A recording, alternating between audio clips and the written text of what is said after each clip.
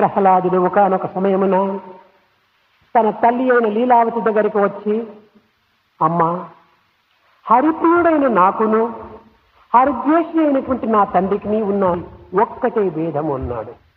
Prahlada, a great devotee, once went to his mother and just said, Mother, there is one great difference between me, who is the lover of Hari, and father who hates Hari. నేను భగవంతుని ప్రేమిస్తూ స్మరిస్తూ అతని ప్రేమ రసామృతమును గ్రోలి నా హృదయమును నింపుకొని నేను మత్తుడై, ప్రేమోన్మత్తుడై, తన్మయత్తుడై తాదాత్మ్యభావములో ఆనందాన్ని అనుభవిస్తున్నానన్నాడు. He said that, well, mother, I fill my heart with the Lord, and I am mad with Lord, and I am enjoying thoroughly every minute the sweetness of the Lord arising out of my own devotion and my own love for Him. నా తండ్రి అయిన హిరణ్యకశిపుడు నారాయణుని ద్వేషించి తన హృదయమును కఠినమైన శిలగా మార్చుకొని ఆ శిల యందే నారాయణుని ప్రతిష్ఠ చేసుకున్నాడు.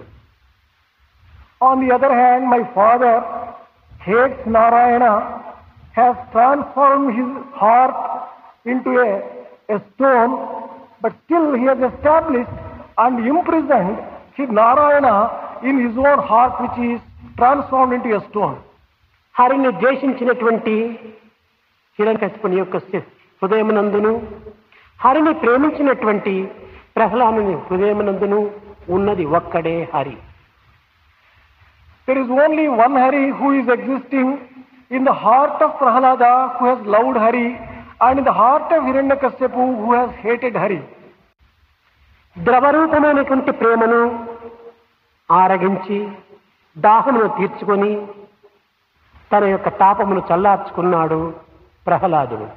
Prahlada has drunk deep into the nectarine sweetness of devotion and filled his heart and quenched his thirst.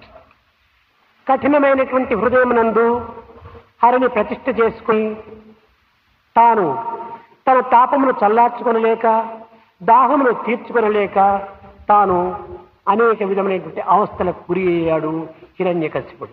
Hiranyakashipu experienced innumerable troubles, not being able to quench his thirst by establishing Narayana in his own cruel heart. నమ్మి బ్రతుకు అన్నారు మానవులు. Men have declared that trust and live.